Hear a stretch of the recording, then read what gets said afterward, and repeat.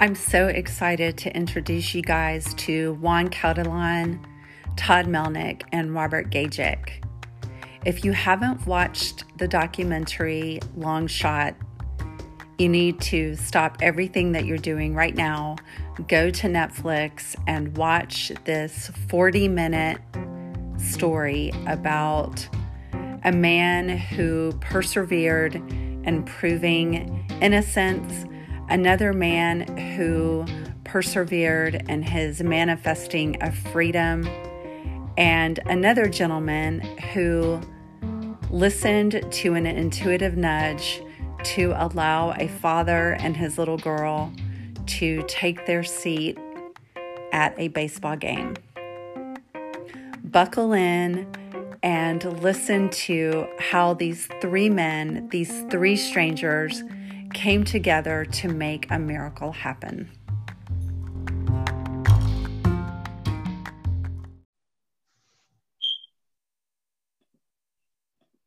We are live. Hello, hello. Hello, everybody. Oh. Okay, where did Allison just go? Did she? Did we lose her?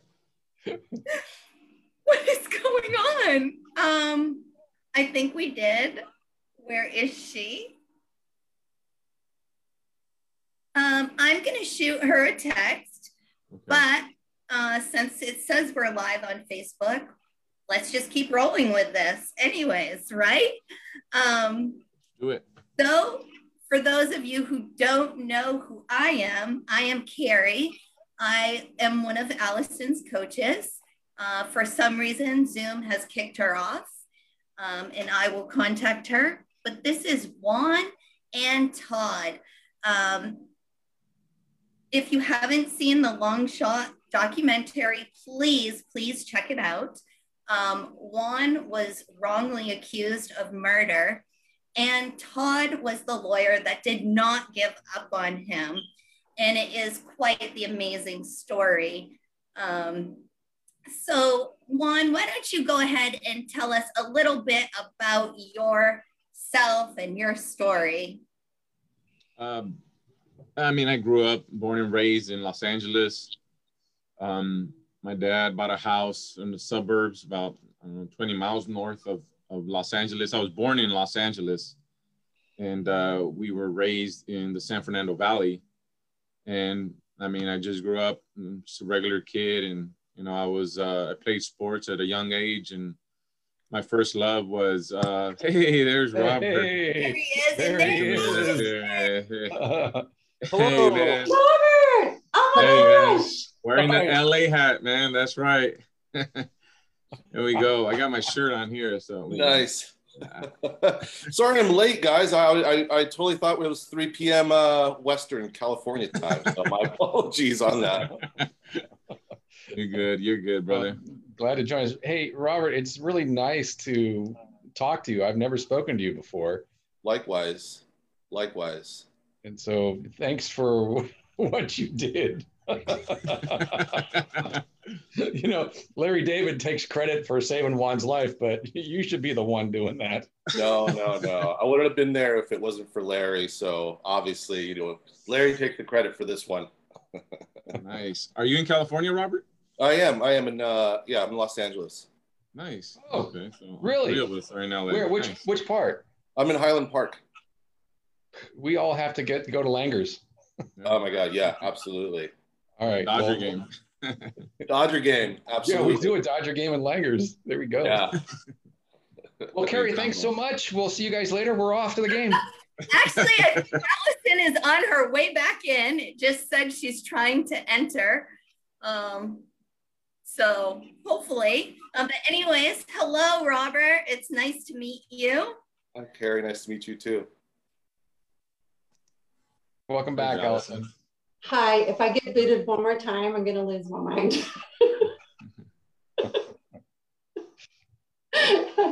I'm going to come completely unglued. No, it's all right. Carrie was carrying the day. I know. I have complete trust and faith in her. Bobby, I see that we call you Bobby and not Robert. Hi. Yeah. Hi. I am Allison.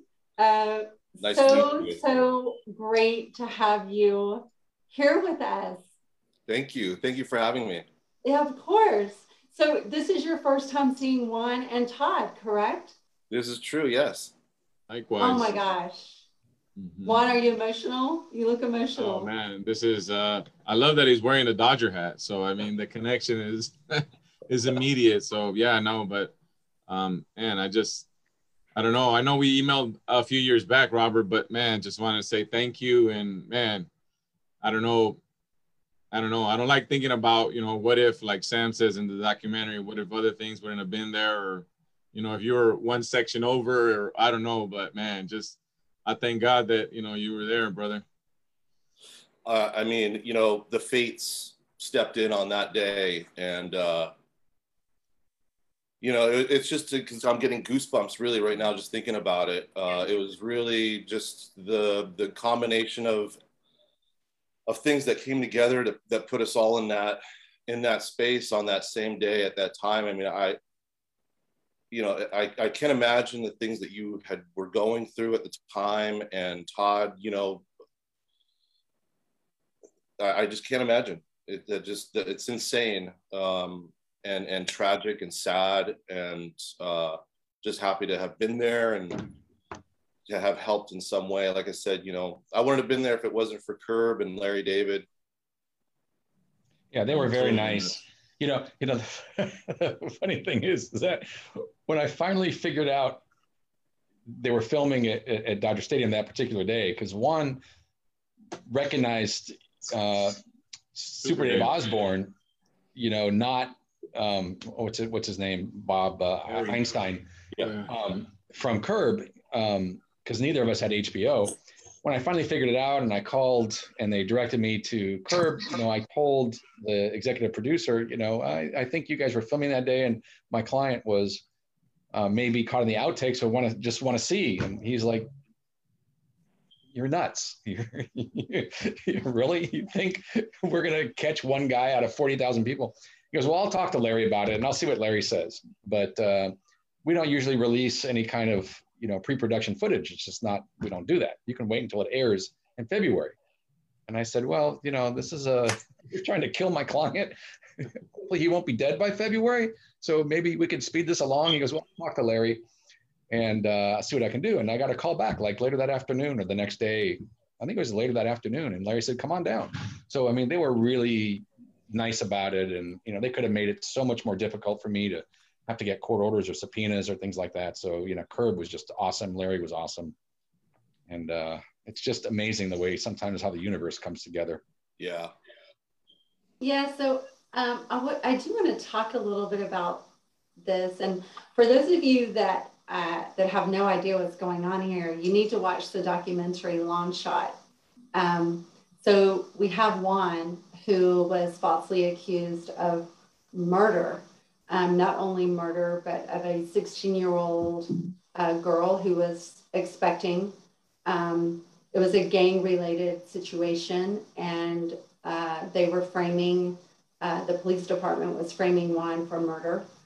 He was completely innocent, was not in a gang, and had absolutely nothing to do with it.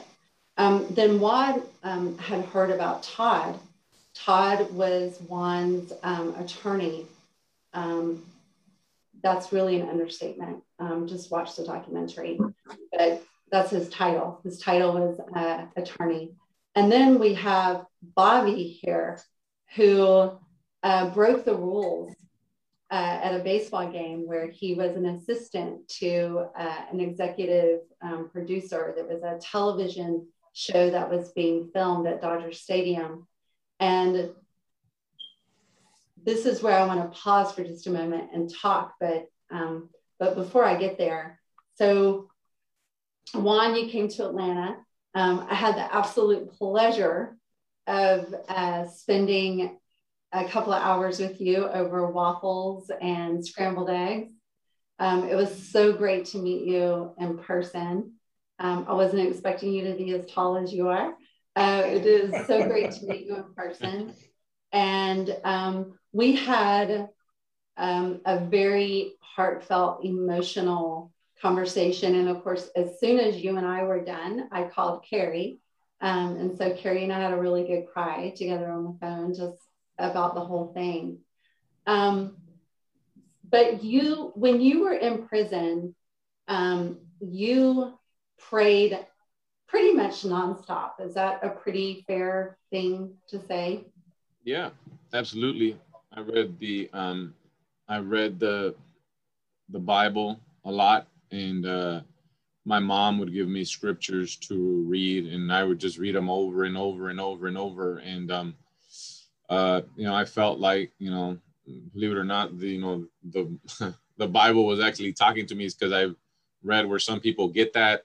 Some people can read it from beginning to end and they don't get any of that. But I actually felt as, and it talks about injustices and, things that, trials and tribulations that, a person goes through. And I mean, that's where I put my faith, that's where I, because the negativity and, that was just full, just my thoughts of my head was full of, negative thoughts, and I would, try to block that out and just, think about, positive things. And, the day, when the day would come when I'd be free and, back with my family.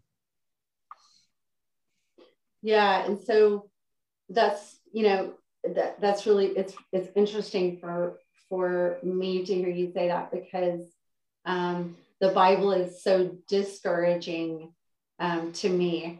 And so in so many ways, even though like I love Jesus and I'm very universally spiritual, I'm not religious like at all.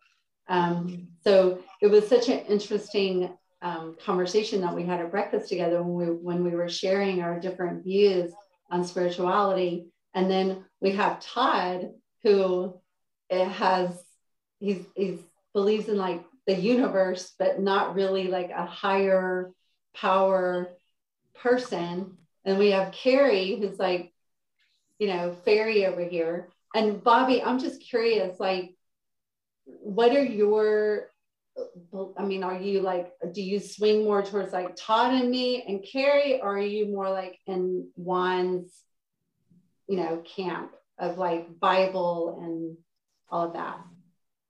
I was raised Christian church. Mm-hmm. I don't go to church as much as I should, but faith, yes. Bobby, not the rule follower again. So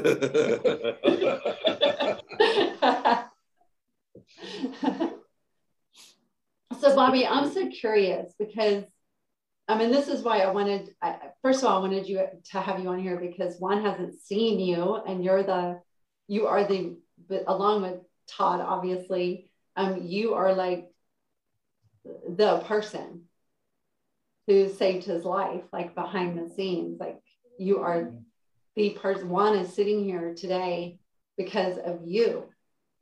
And your face on the documentary when they filmed it so that we would catch like your actual real reaction to hearing that what you did that night at the baseball game was the reason that Juan is alive and that he's a free man. How did that feel when you found that out? It feels the way it does right now, you saying it. I'm still getting choked up thinking about it. He's a guy that didn't do anything wrong. Wrong place, wrong time, but right place at right time.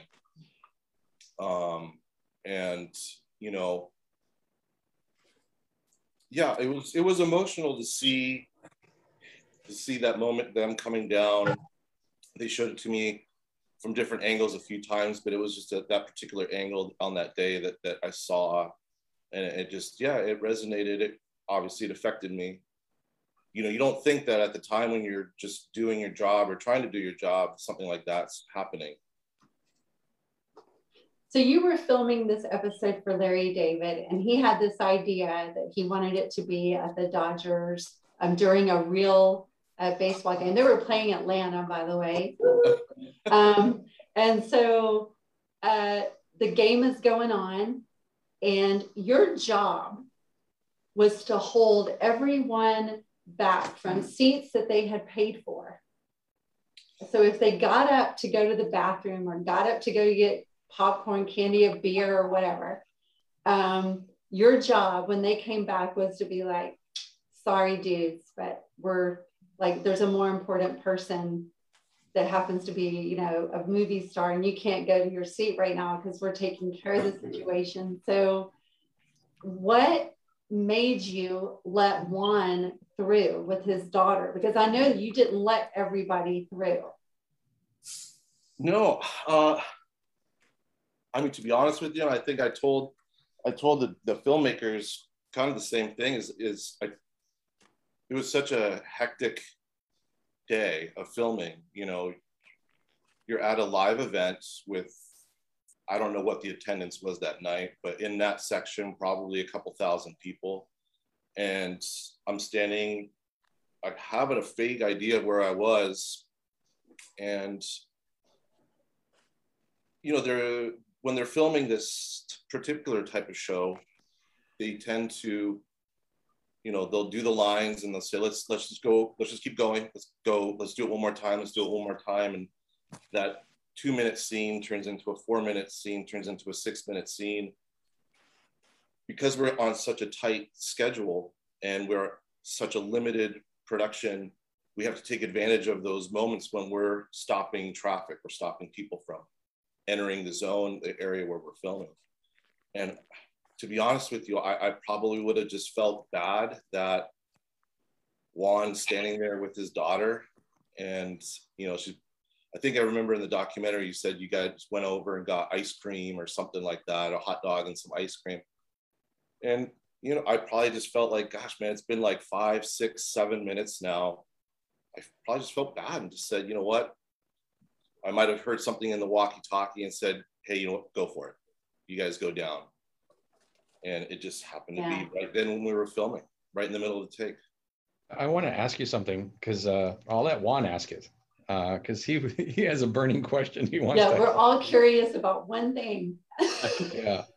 Well, I mean, I to be honest, I wanted to actually just cut into the TV because I was just like, thought it was so cool that there was a camera on our aisle. So I just was, in my mind, I was like, oh, wow, I want to be caught on camera. But I never in a million years thought, you know, hey, you do need to be caught on camera. But, you know, when you stopped me, and I was, man, I'm, you know, if somebody asks me something, you know, politely, I agree. I'll agree. And when you said, you know, do you mind holding a few minutes? And I said, sure. So, you know, I remember as we watched, you know, and out of my peripheral vision, I could see you, I don't know, you like looked over at us, and I don't know what it was. Maybe what you said, that, you know, you felt bad that we had been standing there for a few minutes and you let us walk by. But, you know, as I walked down, and then, you know, I saw nobody was going down, but as I walked down, I see Larry coming up, and I remember just having that, like, oh, you know, sorry. And, you know, I kind of just like snuck in right away. I tried to grab my daughter quickly to go in the seat. But the burning question that I had was, did you get in trouble for that? I hope you didn't get fired. No, I didn't get in trouble for it. And I didn't get fired, no.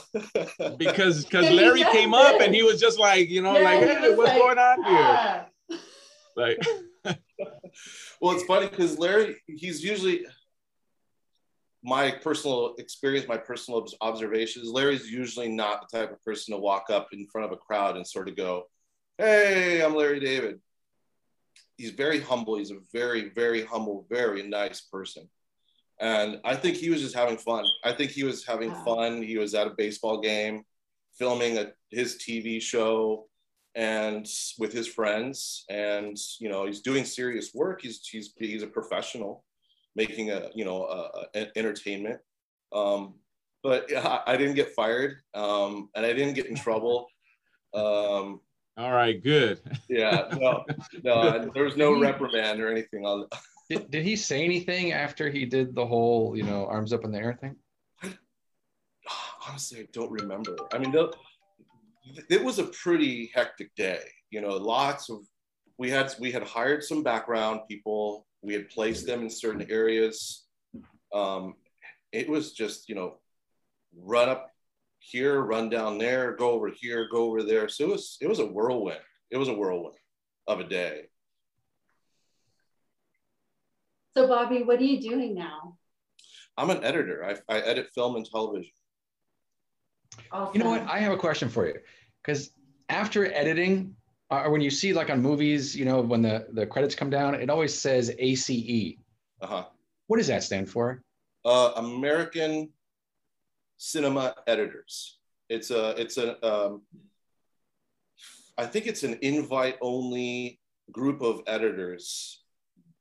Once you've been in the business long enough, or you've got certain credits, you get invited to become part of that. It's been a burning question of mine for 30 years. I always wondered. I knew it had something to do with editing, but I didn't. Yeah, American Cinema Editors, I believe, is what it stands for. So, Bobby, does it make you go? Sorry, Todd, go. Juan and I are in discussions with some people to maybe do a feature movie or a multi-part miniseries on this. And so, who would you like to play you, Bobby? I don't know. Brad Pitt's agreed to play me, so. Oh, really? Ewan McGregor. How about that one? I like Ewan McGregor. He's cool.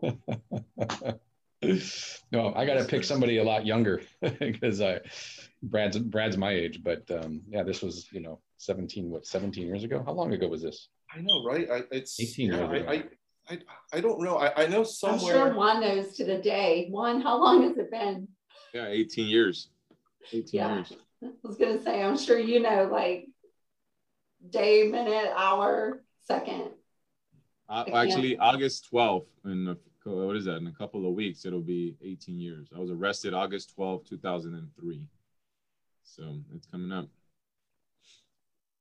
Bobby, how does it make you feel to see Juan in college and running his dad's business and still madly in love with the same girl that has stood by him this whole time, and babies and the whole nine? It's amazing. It's amazing.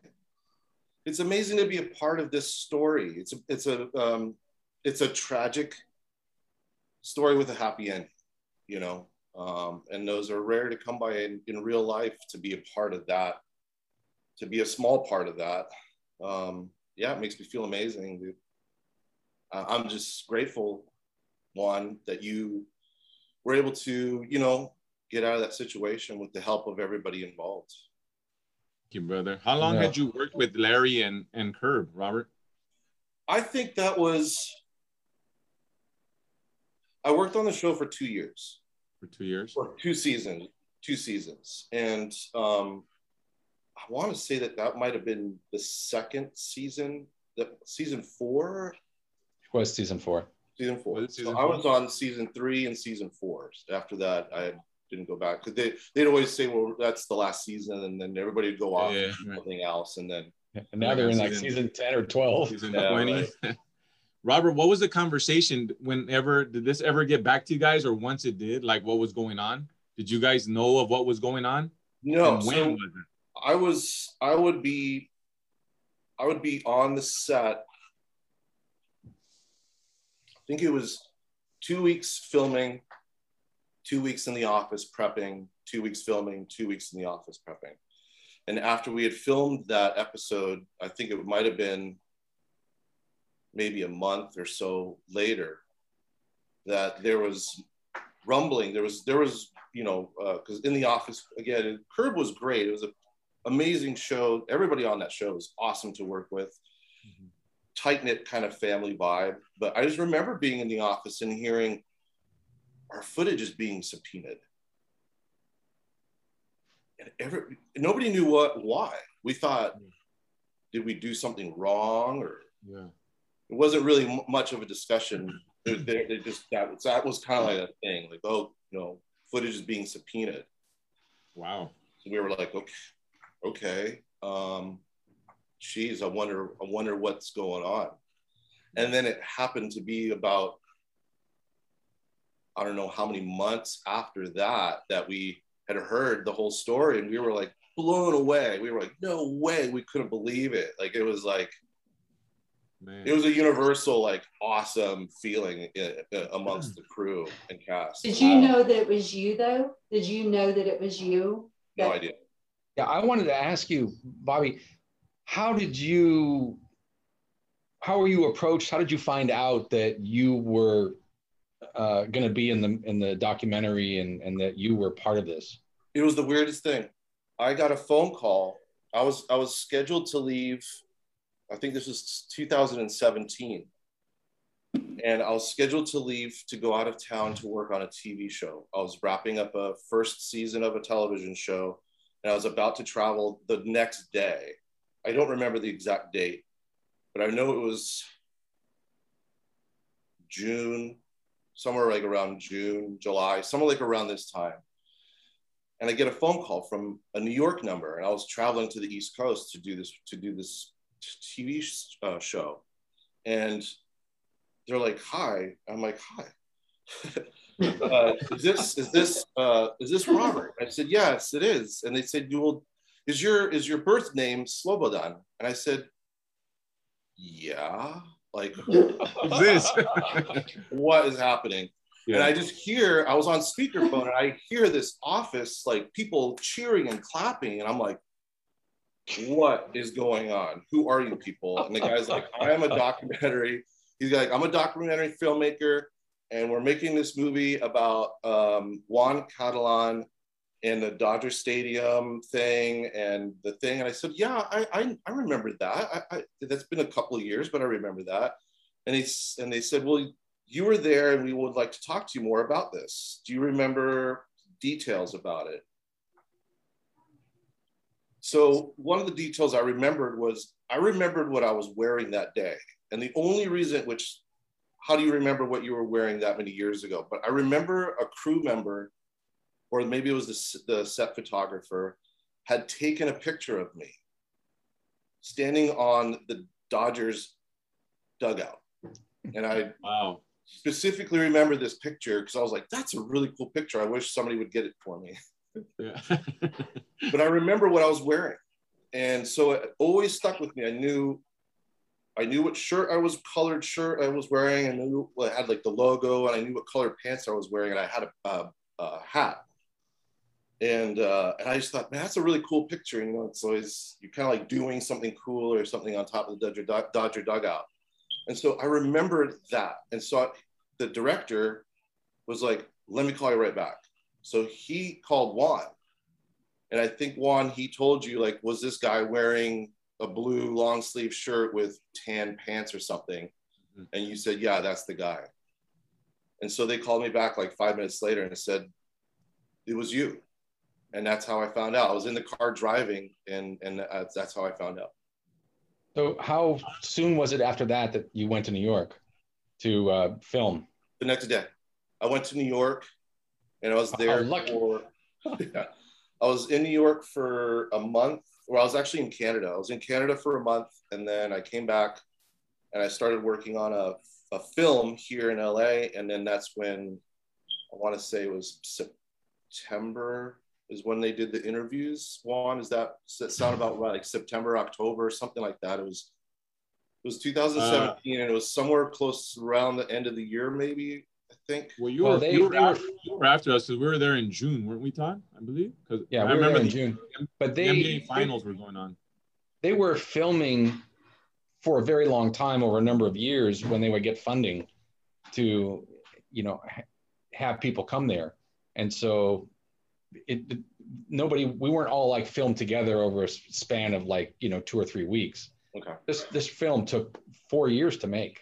Wow, I didn't know that. Yeah, it was so all. Bobby, you were in LA.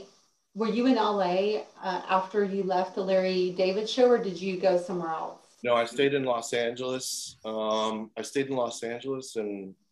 you know, like I said, because of the schedules and, you know, the show would film a year later, I ended up on different jobs but I stayed in touch with some of the crew. But, you know, by the time. So did you watch Juan's trial? I did not. I did not, you know, and again, I didn't know I had any direct involvement, other than being a production assistant on Curb. I don't think anyone did. I don't think anyone did, because, I mean, it took, right, Todd? Todd was telling me all this stuff, and, you know, when I'm in jail and I'm, you know, thinking about, you know, they want to kill me, and, you know, Todd's over here telling me, you know, when I get you out of here, you know, people are going to want to talk to you all over the place, New York, Miami. I'm like, dude, just get me out of here. But it took a while until, you know, the public and, you know, other people knew what had happened. Because, you know, once I was released and I was just, you know, the happiest person alive to be free, you know, it wasn't until like, what was it, Todd? Like 5 months after that, you know, the New Yorker picked up, somebody wrote an article, and then it just like spread like wildfire. Yeah. Jeffrey Toobin, of all people, was a columnist, besides being on CNN, was a columnist for the New Yorker. And he wrote a column in the New Yorker. It was called Exoneration in the Faces in the Crowd. Faces in the Crowd. And after that got published in the New Yorker, holy cow, it just an explosion of media trying to book us for, you know, interviews. And we were flown like within a couple of days to New York, and we did the Today Show, Good Morning America, we did Fox, we did ESPN, we did 20 or 30 radio interviews in between. I mean, it was just nuts. Yeah. So Bobby, I love that you have love on your wall. Did you put that there for the interview today? No, we have it in the house all the time. It's a daily reminder. Yeah. That's incredible. So do you have a family now? I do. Awesome. So what do they think about all of this? I mean, it's a trip, you know, it's a trip. You know, they think it's cool. And I honestly, it's an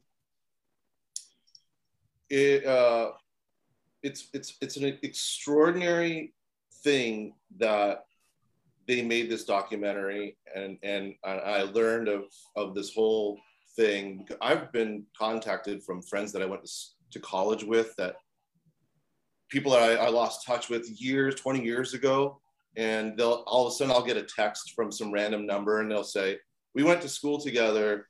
I just saw you in this documentary, like that blew me away," sort of thing. And it's awesome.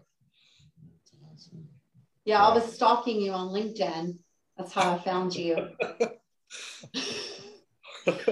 Yeah, I could actually be an investigator if I wanted to be. Like, I found all kinds of phone numbers for you before you got on Zoom. Like, I was trying to reach out to you and be like, "We're here." Robert, you're one of the beloved characters from the documentary, man. Believe it. People have told me.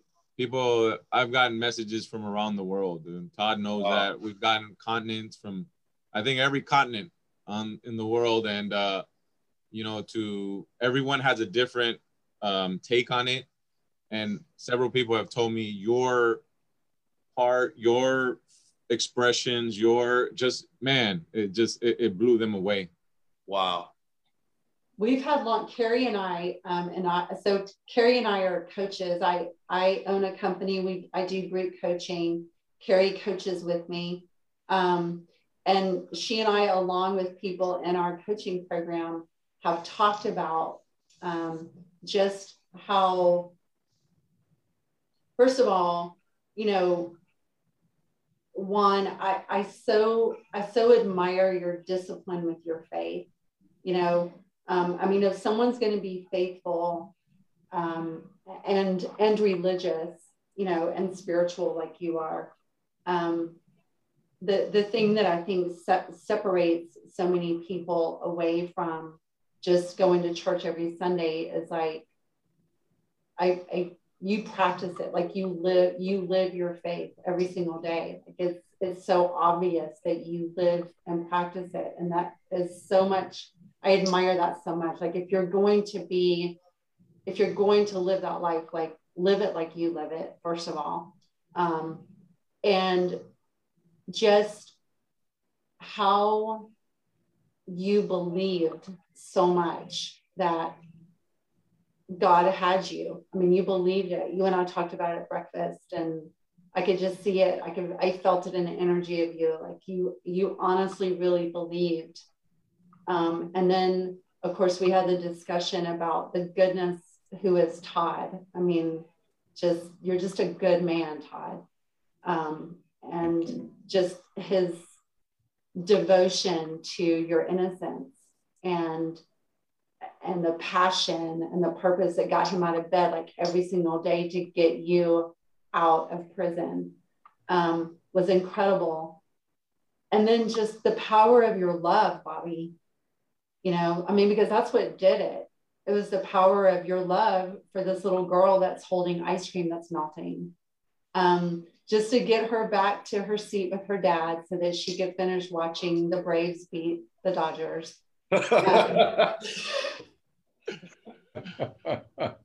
You know, when incredible you how right, like it just all synced up, you know?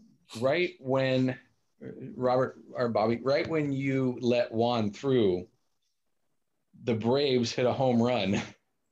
And you see somebody down by where they were filming stand up and do the, you know, circle motion, I think, for the home run. Yeah.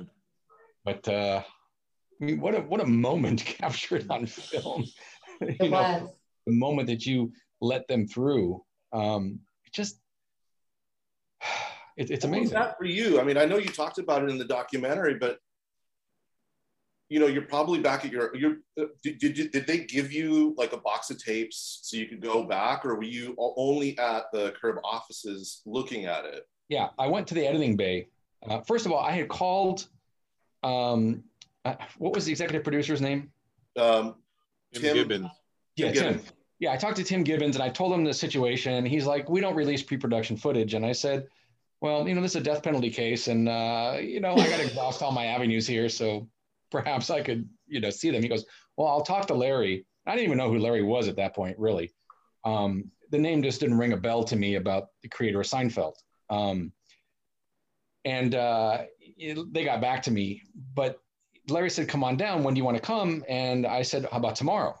And so they said, okay, 10 o'clock tomorrow, we'll see you. So I went into the editing bay. You know the editing bays because you've been there. Mm-hmm. And we were all like in a semicircle around the middle editing bay. And they had an engineer guy that was in the center there that was popping in the tapes. There was 8 of them.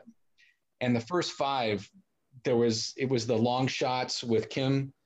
And it wasn't the scene that you were in. And I, you know, just was trying to be patient, and I was getting nervous. You know, every tape that went through, there was nothing on it. And then of course, you know, Juan shows up, and I jumped out of my chair and I ran up to the screen. I go, that's him, roll it back. And wow. Juan, have you never heard that before? By everybody. And Larry said, well, I'll be damned. Maybe I should make a show about this. And it was just like total jubilation and just incredulity, is that a word? About the fact that Juan was caught on tape out of those tens and thousands of people. There he was. Crazy. Like, that's like just crazy. Like, man. But here's what I want people, but here's the thing that I want people to understand that are watching this right now. And this will probably make you want to go and watch the documentary if you haven't already. That wasn't enough, Todd. What's that?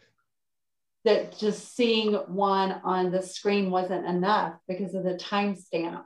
Oh, no. Yeah. So then I asked them, what time was this filmed? And then they put the electronic timestamp on the film, and it was filmed between the 8:50 and 9:05 or 9:06.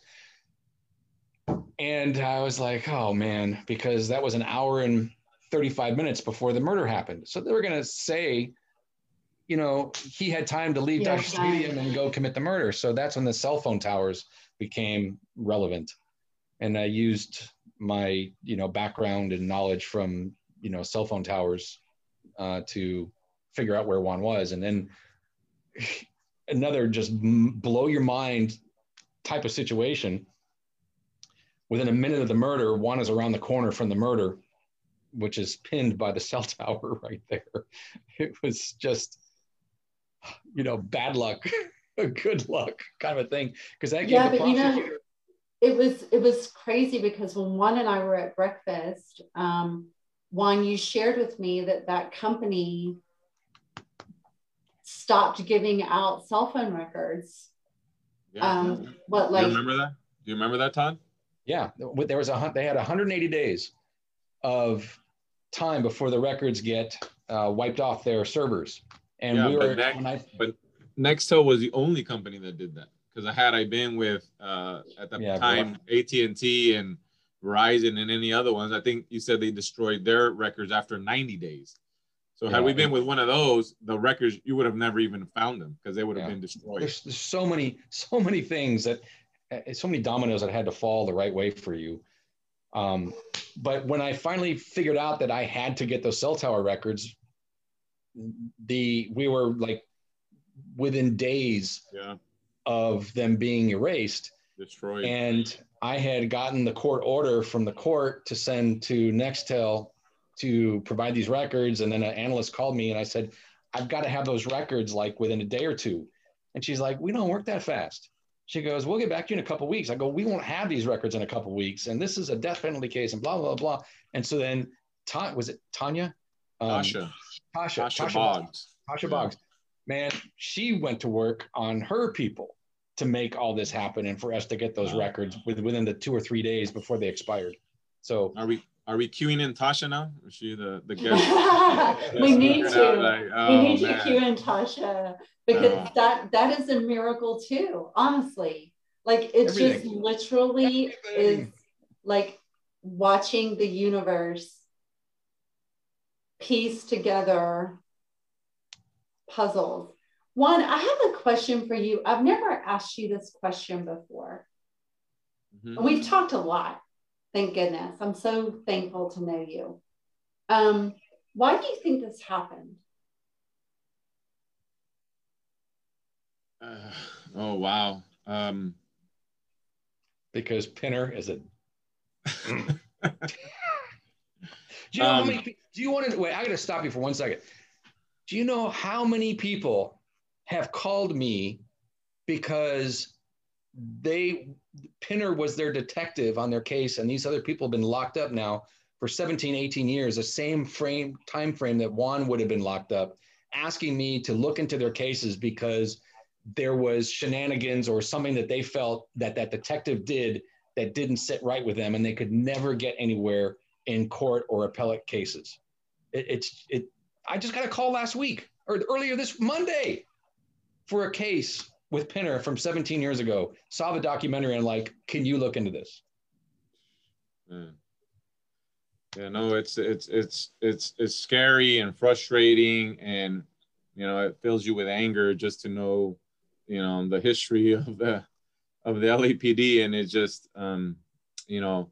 it doesn't, truth and justice doesn't always prevail. And I don't know, that's why I get down on my knees every day and I thank God that I'm free, because people have gone 10, 15, 20, 30 years taken away from them for something they didn't do.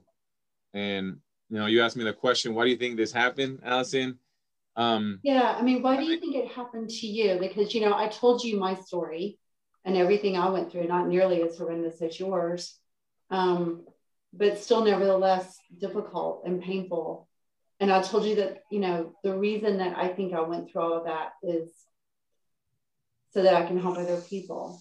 I really, like in the core of my soul, know that. And so I'm just wondering, and obviously it's why it happened for Todd, was so that he can now help other people. And it's happened for Bobby so that he can understand like the power of a split decision and the power of love in the universe. But I've never asked you, Juan, why do you think that you got out of your truck to go to work on a Monday morning and you had your life turn upside down and inside out?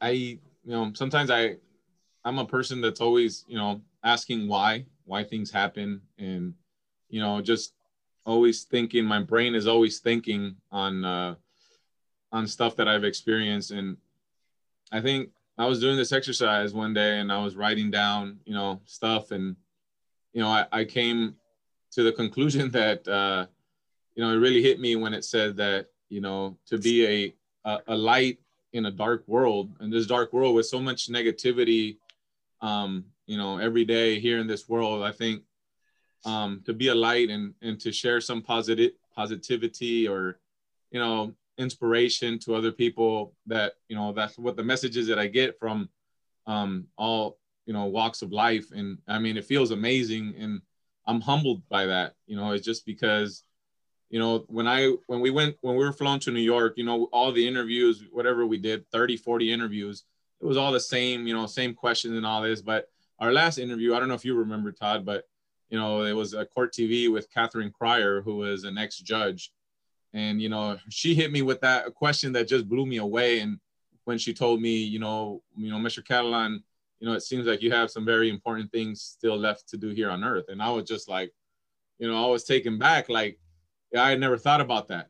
And, but, you know, as I look back on my life since I was a child, I don't know if I shared this with you, but I don't know, I can tell you how many instances that I was put in danger, or, you know, had like life or death experiences. This wasn't the first. And it doesn't matter what it is or what comes across, someone's always there watching over me and protecting me. So, I mean, I look at it as more than a coincidence, as, you know, as God having me in the palm of his hand. And I have no other explanation than that. You know, Oh. Come back to this, Todd. Froze up. Did Todd freeze? Yeah, he's frozen. Juan, where do you see yourself like 5 years from now?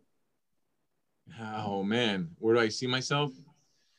Just, you know, I think, you know, every day I try to, you know, grow as a person, in all aspects, as a son, as a father, as a brother, as an uncle, as a friend. And, you know, I one thing I really enjoy is, you know, helping people. It's, you know, it brings me a joy like no other. And, you know, I don't know exactly where in 5 years, but I mean, if I can do something that can somehow help other people, or whatever that is, you know, inspire, motivate someone, I think that's what would make me happy. Well, I want to read you some of the comments from people who have joined us on Facebook. So a lot of people are saying hello. Of course, a lot of people, Juan is in my coaching program now as my gift to him. So a lot of these people like feel like they know you a little bit because you've been in some of the classes with us. But Cindy Turner said, you guys all make my heart so happy. Gretchen says, hi, all so great. You can meet each other in video, in person, finally. Megan is saying hello. Let's see. Yeah, this is a good one. Someone said, I love hearing your questions for each other. Someone else said that they're glued to their seat. So, Juan, you are one of God's warriors, someone said. So, Todd, you are too. I mean, Bobby, what did you think when you were watching the documentary and just watching Todd go through all of the hoops and the challenges and I mean, wasn't it incredible? It still is. You know, you were talking about the cell phone towers, but that's probably at a time when that sort of, you know, nowadays you kind of see that on Law and Order or whatever TV show now, but you know, we're talking 18 years ago. Yeah. That wasn't really, you know, that's like sort of new detective technology work there. So yeah. Did you know that they did a Law and Order episode based on Juan's case? They really? Out. Yeah, they did it. It was I think it was a football game, instead of a baseball game. And we were also a double Jeopardy for 800 question. Yeah. What? And I was watching it live when it came out. For whatever reason, I just happened to be watching Jeopardy. It's like the universe, right? And it was the answer was, what TV sitcom provided an alibi for a murder case? You're like, I know. $800 for that one, double Jeopardy. Did they get it right? Yeah, they got it. Yeah. And then when I went back to school, I mean, Todd loves this story. Oh, this is amazing. You all going to be glued to your seats on this one.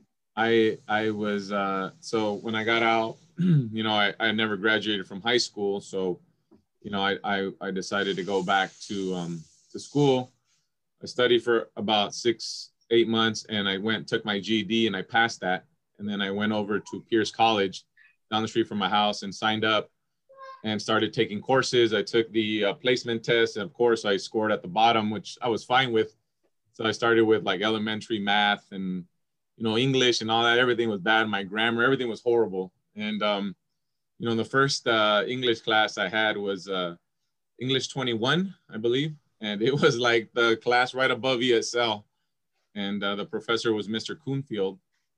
And, you know, to give you a visual, he's like Santa Claus. You know, Santa Claus is your professor. He's teaching the class. And, you know, he would, man, he was older, of course, older gentleman. And man, he could put the room to sleep, you know, when he lectured, and just everyone, we had guys in the back snoring. And I mean, it was just, you know, he would just, man, bore you to sleep. And this one day I was dozing off, and I remember our textbook for the class was called The Least You Should Know About English. And it was just a workbook, you know, you work through the examples there.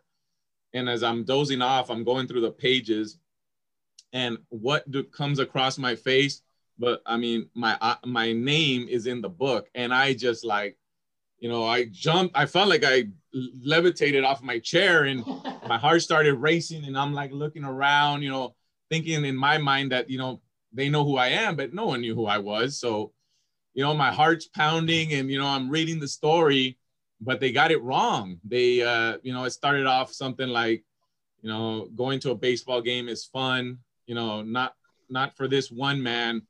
You know, Juan Catalan went to a baseball game with his girlfriend, and I'm like, my girlfriend, I go, I went with my daughter. They got it wrong. It was like from they mentioned like Newsweek, I think, the source.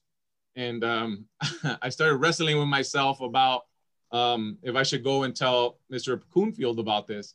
So, you know, break comes, and, you know, everyone goes out, takes the restroom break, or goes gets a snack. And I finally get up and I walk over to him. He's like grading papers and, you know, and just looking down and all that. And I'm like literally shaking, walking up to my professor. And I'm like, I said, excuse me, Mr. Coonfield. And he's like, yeah, what is it? And I go, I think I found an error in the book. And you could have just imagined his, you know, what he thought. Like, he stopped, and, you know, he's like, wait, you found an error in the book? And I go, yeah. I go, look, right here. I go, it says that that I went to the game with my girlfriend. I go, I took my daughter. And he was like, huh? And he grabbed the book, and, you know, he reads it. He looks up at me, you know, reads it again, looks up, and then, you know, just pauses and then says, He goes, well, what do you know? He goes, your name is in here. He goes, why couldn't they put old Bill Coonfield in here? Gives me my book and just sends me away, and he keeps on grading. He thought I was joking. He didn't believe me. He thought I was just making a joke. And I don't know if he ever believed me, but I'm sitting there in class, and, you know, to have my name, my story, and I told Todd that. We even shared that with Judge Dunn, and she was blown away. So yeah, I took it to court, and I asked to approach the bench. I showed it to her. It's unbelievable.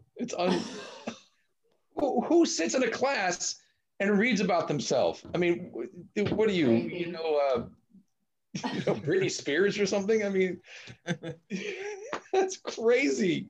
It's somewhere around here. I don't know where I have it. Well, I'm going to propose that Bobby and Todd and Juan that you guys definitely get each other's phone numbers. And Bobby, where are you now?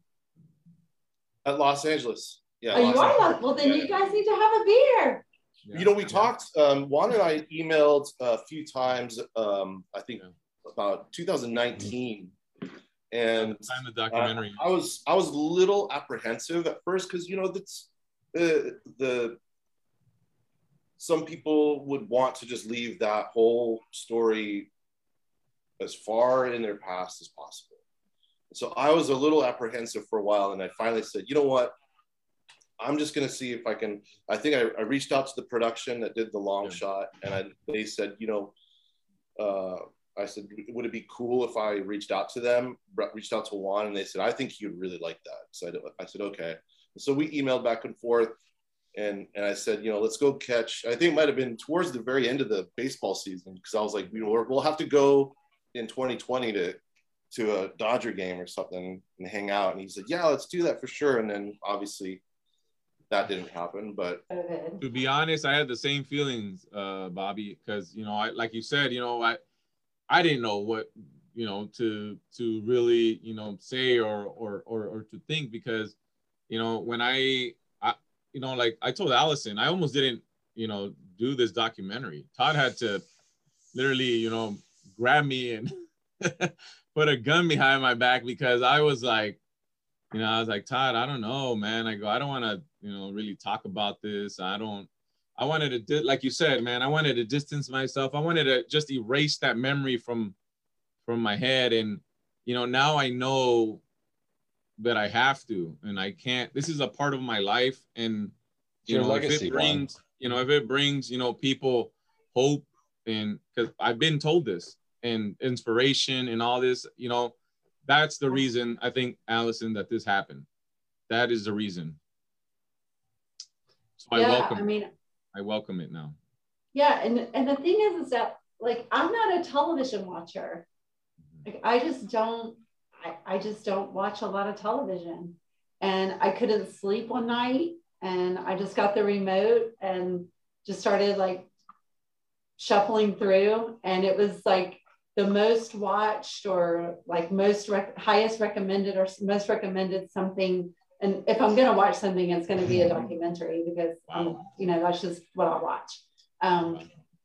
And so I was like, that's 40 minutes. You know, I don't have to commit like a whole week or anything. So I'm going to watch it. And I just remember, I mean, it goes against, like Carrie will tell you, it goes against like every grain of my being to just like reach out. I'm so shy. I know people don't believe that about me, but it's true. To just like find someone and reach out to them. And so I was like, who is this Todd Melnick person? Like, I have got to connect with this person and tell him, like, oh my God, like, first of all, you just restored like all my faith in attorneys.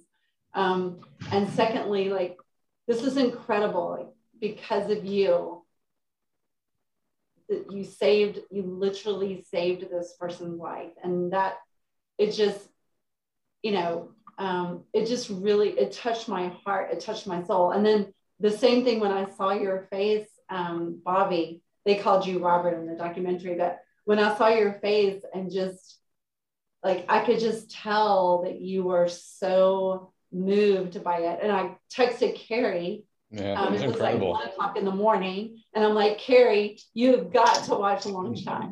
Like, here's my Netflix password. Like, you've got to get on. You've got to watch this documentary, like, right now. And it's so funny, because when I had been eyeballing it, you know, and I'm like, oh, I'm not sure. Like, it's interesting, but do I really want to sit through a documentary right now, you know?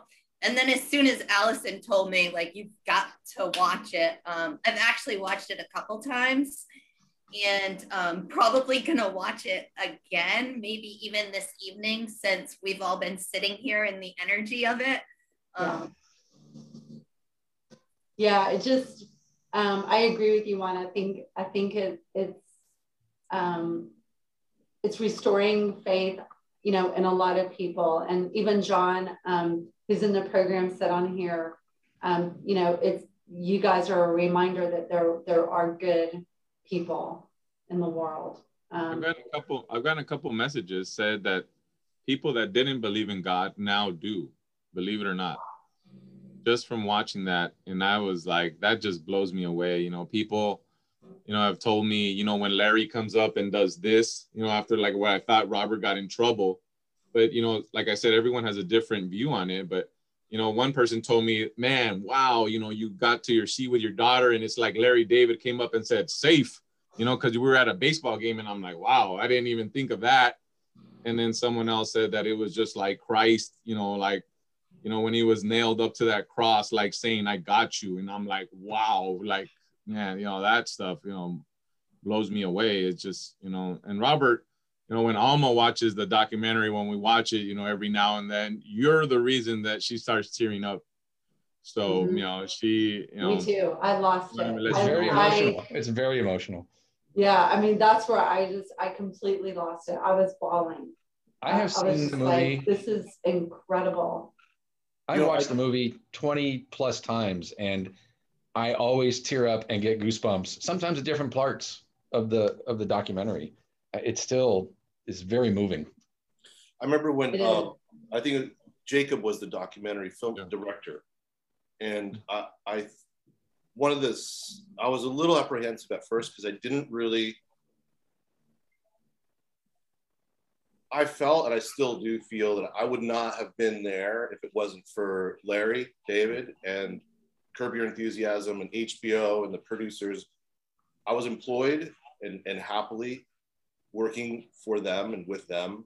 But I told them, like, you know, I don't want this to be the you know, swoop in and save the day sort of thing. I wanted to make sure that this documentary was going to highlight everybody that was involved, including Todd and Larry and, you know, whoever else. So they did a really good job with that documentary. You know, the directors and the producers and the creative team, they did a really, really amazing job. They did. I mean, Juan, didn't you tell me that they cut out a lot? Oh yeah. Oh yeah. I mean, Todd, right? We have hours of tape. But, you know, when Netflix, what I was told is when Netflix came into the picture, they were, I don't know if they were ordered, but they were asked to cut it down to 40 minutes because they wanted to fit it into the short doc category because they thought that it could win awards. And it was, did you know this, Robert? It was Emmy nominated. Did you know that? No. Yeah. We got nominated for an Emmy. Todd and I went to New York. We were there at the Emmys. And they thought we could win an Oscar, but I don't know. I think politics was behind that, and it was never picked up for an Oscar nomination. But I mean, just to think about, I mean, you really think about that. There are, I don't know how many thousands, if not hundreds of thousands of documentaries, and you know, to think that this one, ours, is just like, you know, so popular around the world. From around the world, I mean, I've never been outside of North America and Mexico, and I now have friends all over the world. It's crazy. So cool. It's crazy. Well, so Carrie and I are dying to know. We have like a burning question. What did we miss? Like, what did they cut? What did we miss? Oh, I don't know. Todd, you want to answer that? Well, they took out everything that Juan did and experienced after his release. That was a major part of what was cut. They also cut out a lot of the stuff that was going on during the hearing, the trial. That could have been, I mean, things like one of his alibi witnesses, they had him arrested right before the hearing resumed during the break. The fact that there was a 2-week continuance because the prosecutor complained to the judge that she didn't get the evidence, and the judge just went with the prosecutor because she's a prosecutor, and we got that overturned on appeal. There's just a lot of things. A lot of the investigation that was done, that was all skipped over. I was But it was gonna- I was confronted by Martha's mom in court.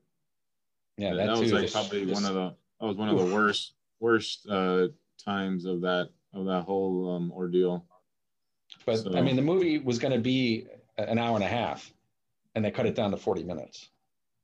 So Juan, what did you go through after you were released? I've never asked you that before either. I mean, when I was released, you know, of course, you know, I was on top of the world. I was free. You know, I was with my family and my daughters, and, you know, I was able to help my dad, and just to be back together with my family. I mean, I felt, you know, like I felt like $1 million. And, you know, what happened after, you know, I was somewhat sad to think that, you know, after, you know, like I say, Todd, and it felt like it was Todd and I against the world. And, you know, to have that over with, you know, which I was relieved with, but at the same time, I was sad because I thought, you know, my relationship with Todd was over. Like, why is he going to want to talk to me, you know, after this? Like, he did his job, so that's it, it's over. So I was sad on that part, but no, it was the opposite. I mean, he called me the next day to check to see if I was still alive. And he says, hey, you know, I want to invite you to lunch and introduce you to some of my colleagues. And I mean, we have had a friendship. Like, you know, I consider him my best friend. I don't have many friends, but, you know, I consider him my best friend.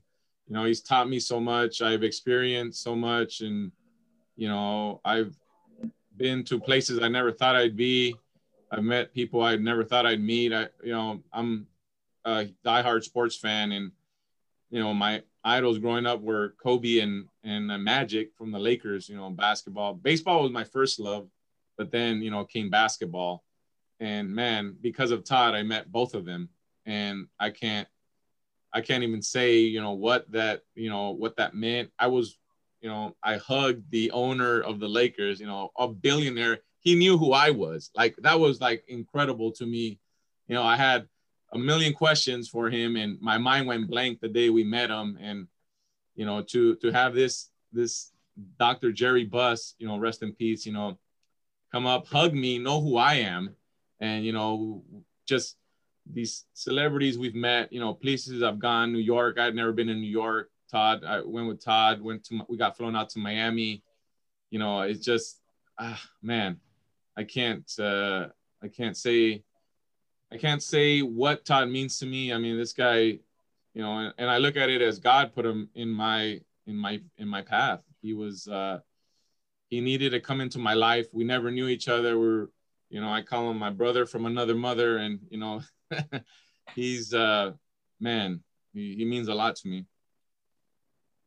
Well, I think we all can see why, right? What was your PTSD like? I mean, were you afraid of the police? Were you afraid of, you know? Can I tell you about the phone call I got when the police were pulling him over for, was it running a stop sign or speeding, Juan? Yeah, running a stop sign. I didn't see it. I didn't see the stop sign.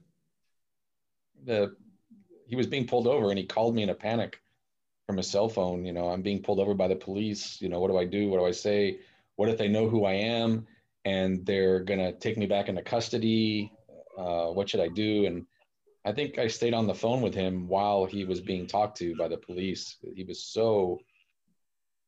No, you ran out. So, Todd, I had just left his office, and I was about maybe a block or two, and Todd, being, you know, Superman, you know, he came running from his office because I told him I froze. Like, I literally. He didn't fly. You know, he ran. Yeah. No, but I left my cape at home that day. You can borrow Carrie's. Just the trauma of just going through that, and, you know, it messed me up. It messed me up a bit. Like, after a couple of years of being free, I know I started physically feeling, you know, not well. And, you know, I felt like something was wrong with me. I would go to the doctor. They ran every damn test that was available, and they couldn't find anything. And, you know, I came to the conclusion it was just all in my mind. But, you know, literally I would go to school and work and do all this. And, like, I felt like You know, the world was moving. Like I felt, you know, you know, everything told me to quit or stop or just, you know, lock myself up in a room, and I never gave up. I never gave up. Just always pushing forward. Didn't matter how I felt, you know, what I was up against, you know, I kept fighting, and I still am till this day. Well, I'm really glad that you're working with us in unapologetic power. I hope it's helping you. I hope you're learning about the brain and how it functions and how to be the boss of it and all of that stuff. Carrie, do you have any last questions before we let these three very important people get back to their lives? No, but I feel like I have to say this to Juan, because listening to you tell your story and things, and how Allison had asked you why you think this happened to you and stuff. And I totally agree with how you're saying, like, you're supposed to inspire people and bring restore faith and hope. And I 110% agree, but I also can't help but think that this also happened to help you see that you can achieve anything. Like, look at what you have accomplished since this all went down. And you just don't give up. It's really proven to you your determination. Thank you. Wow, that means a lot. You know, yeah, that's people have told me that they admire the perseverance, and you know, that's a powerful word there, perseverance, because that's, you know, when you don't see, you know, anything positive, and to move forward is maybe one of the hardest things a person can do. So thank you, Carrie, for your words. You're welcome. Well, you have a great mentor in Todd when it comes to perseverance, because it's watching him just be the ultimate badass and getting you free from prison. I know that because of the judge, I know that he, you know, wasn't able to keep his promise to you by Christmas, but we don't care. You know, it's just amazing. It's amazing to watch. And I'll tell you, Todd, that, you know, I know that we're giving Juan a lot of the glory right now, which we should, but I have to tell you, like, sometimes when I'm feeling like I just want to stop or give up, I will watch the documentary and watch how you you know, you didn't care. It was just, to you, it was just like, okay, we'll just get on to the next thing. We'll just get on to the next thing. We'll just get on to the next thing. And I think that so many people just are so willing to just give up. And you had so many obstacles, and you just were not willing to give up. And it's just so admirable. When I speak publicly, you know, to bar associations and things like that, I talk about that. And I talk about how, you know, I had so many roadblocks in this case, and you have to find a way around things. Yeah. I never lost sight of the end goal. You know, Juan could not have had me go, you know, beyond the hearing that we did. Financially, it just wasn't, there was no ability. And also, I'm not qualified to do a death case at trial. I've never done one. I've never done training on it. So I had to win, and I was not going to be deterred, and I was going to do whatever it took, you know, even though I had to go out and look for witnesses myself, you know, because LAPD wouldn't provide that information. We found them. Yeah. You know, the judge wouldn't let me put a blackboard between the eyewitness and Juan so I could get a description, you know, from him before he identified Juan in person for the first time. So I took off my jacket. You'll see in the film, I'm in court without a jacket, and I put my jacket over Juan's head. until I could ask those questions to get him to describe Juan. You got to think out of the box. You got to do what you got to do. And I was not going to have Juan sitting in jail on my watch. It was not going to happen. I knew he didn't do it. Yeah. How did you know? When I saw Juan, he called me, and I was golfing in Canada at the time in a tournament with my law firm does a tournament every year with these Canadian guys. And I said, look, I'll be back in LA in 2 days. Don't talk to anybody. I'll come see you. And I went to the county jail, and he was sobbing through the glass on the phone to me saying, I don't know why I'm here. I don't know who I'm supposed to have killed. I don't know what's going on. And Juan did not seem like the kind of guy that kills people. No. So I took that and ran with it. Wow. You don't kill people, Juan, do you? With kindness. Yes. With kindness. Was I Kill him wrong? with kindness. I love that, Allison. Kill him with kindness. Yes. Yeah. You kill him with kindness. Yeah. Juan is a kind, gentle person. Yep. He's a good guy. Yeah. He's a good guy. That's why he's my friend. Come on, I've represented thousands of people, and there's maybe just a couple out of those 1,000 that make it into the friends list, let alone make it to a Lakers game or becomes, invited into the basketball group, to play with us for years, or, invited over to the house. That's a very, very, very select group, maybe only like 2 or 3 over the years. I've been doing this for 30 years. Yeah. So you said something that I love, which is, I had to win. And that is such a strong mindset. Carrie's like, oh boy, here we go. But I'm serious, like that the only way to go in that mindset is that you're going to win. You're going to win one way or the other. That's what that's an agreement. That's a strong agreement that you made with yourself. And I love it, because it wasn't like, oh, I'm going to find a way, or, no, it's like, I have to win. That's so much strong. That's completely strong. I love it. I'm going to adopt it. I'm going to write it down. I'm going to put it on my wall. I have to win. I love that. Yeah. I had to. There was no option. There was no option. I love that so much. There was no giving up. Bobby, how has this all changed your life? What's that? I'm sorry, say that again. How has this all changed your life?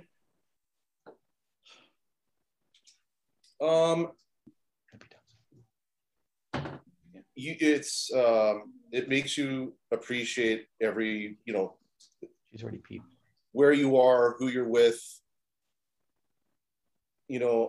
having this opportunity in the strangest way. This is really a strange coming together of situations. I'm grateful for this opportunity. I'm grateful to meet Juan. Likewise, brother. Yeah. And, I can't wait to meet you either, Bobby. Thank God, yes. Likewise. I'm when we go off the air here, I need to get your number. Yes. So that we can plan a get together. Please, I would love that. Yeah, absolutely. And then Carrie, we just need to fly to LA. You just read my mind. Dodger game and Langers, right, Todd? It's where it's at. Yeah. Have you been to Langers, Bobby? And then, I don't know if I've been to Langers. Oh man. Well, you're going. Thank you. Okay. You're going. You're about to have a number 19. All right. Sounds good. Did you know Larry David did an episode there? Yeah. I told Todd that one. Yeah. Yeah. Which is why, because it sounded so familiar. I was like, I'm pretty sure I was there when we filmed an episode. Oh, Langers. Yeah. You still have contacts with Larry at all? Not really, no. I haven't spoken to him in like 15, 16 years. I mean, Goodness. Visited the set. I had visited their set one time after I had, after they had gone back to film another season, or maybe maybe it was season 5 or season 6, and just said hi, and he was, you know, hey, you know, super cool, you know, but no, it was, not really. No, I haven't, not in a long time. We're trying to get someone to put a bug in Larry's ear to give us cameos over there. That would be incredible. That'd be amazing. They did Access Hollywood did a poll after we did their interview. I think I know you. Yeah, I saved your life.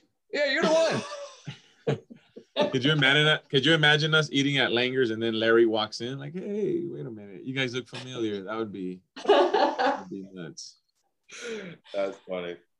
All right, guys. Well, you stay right here. Don't go anywhere. Okay. We're going to say goodbye to our Facebook audience. Thank you guys for being with us today. You asked me when Juan and Todd could come back. You had no idea that we were going to include Bobby. So I'm so glad that you guys were able to be here with us today, and I'll see you soon. Bye. Thank you. Thank you.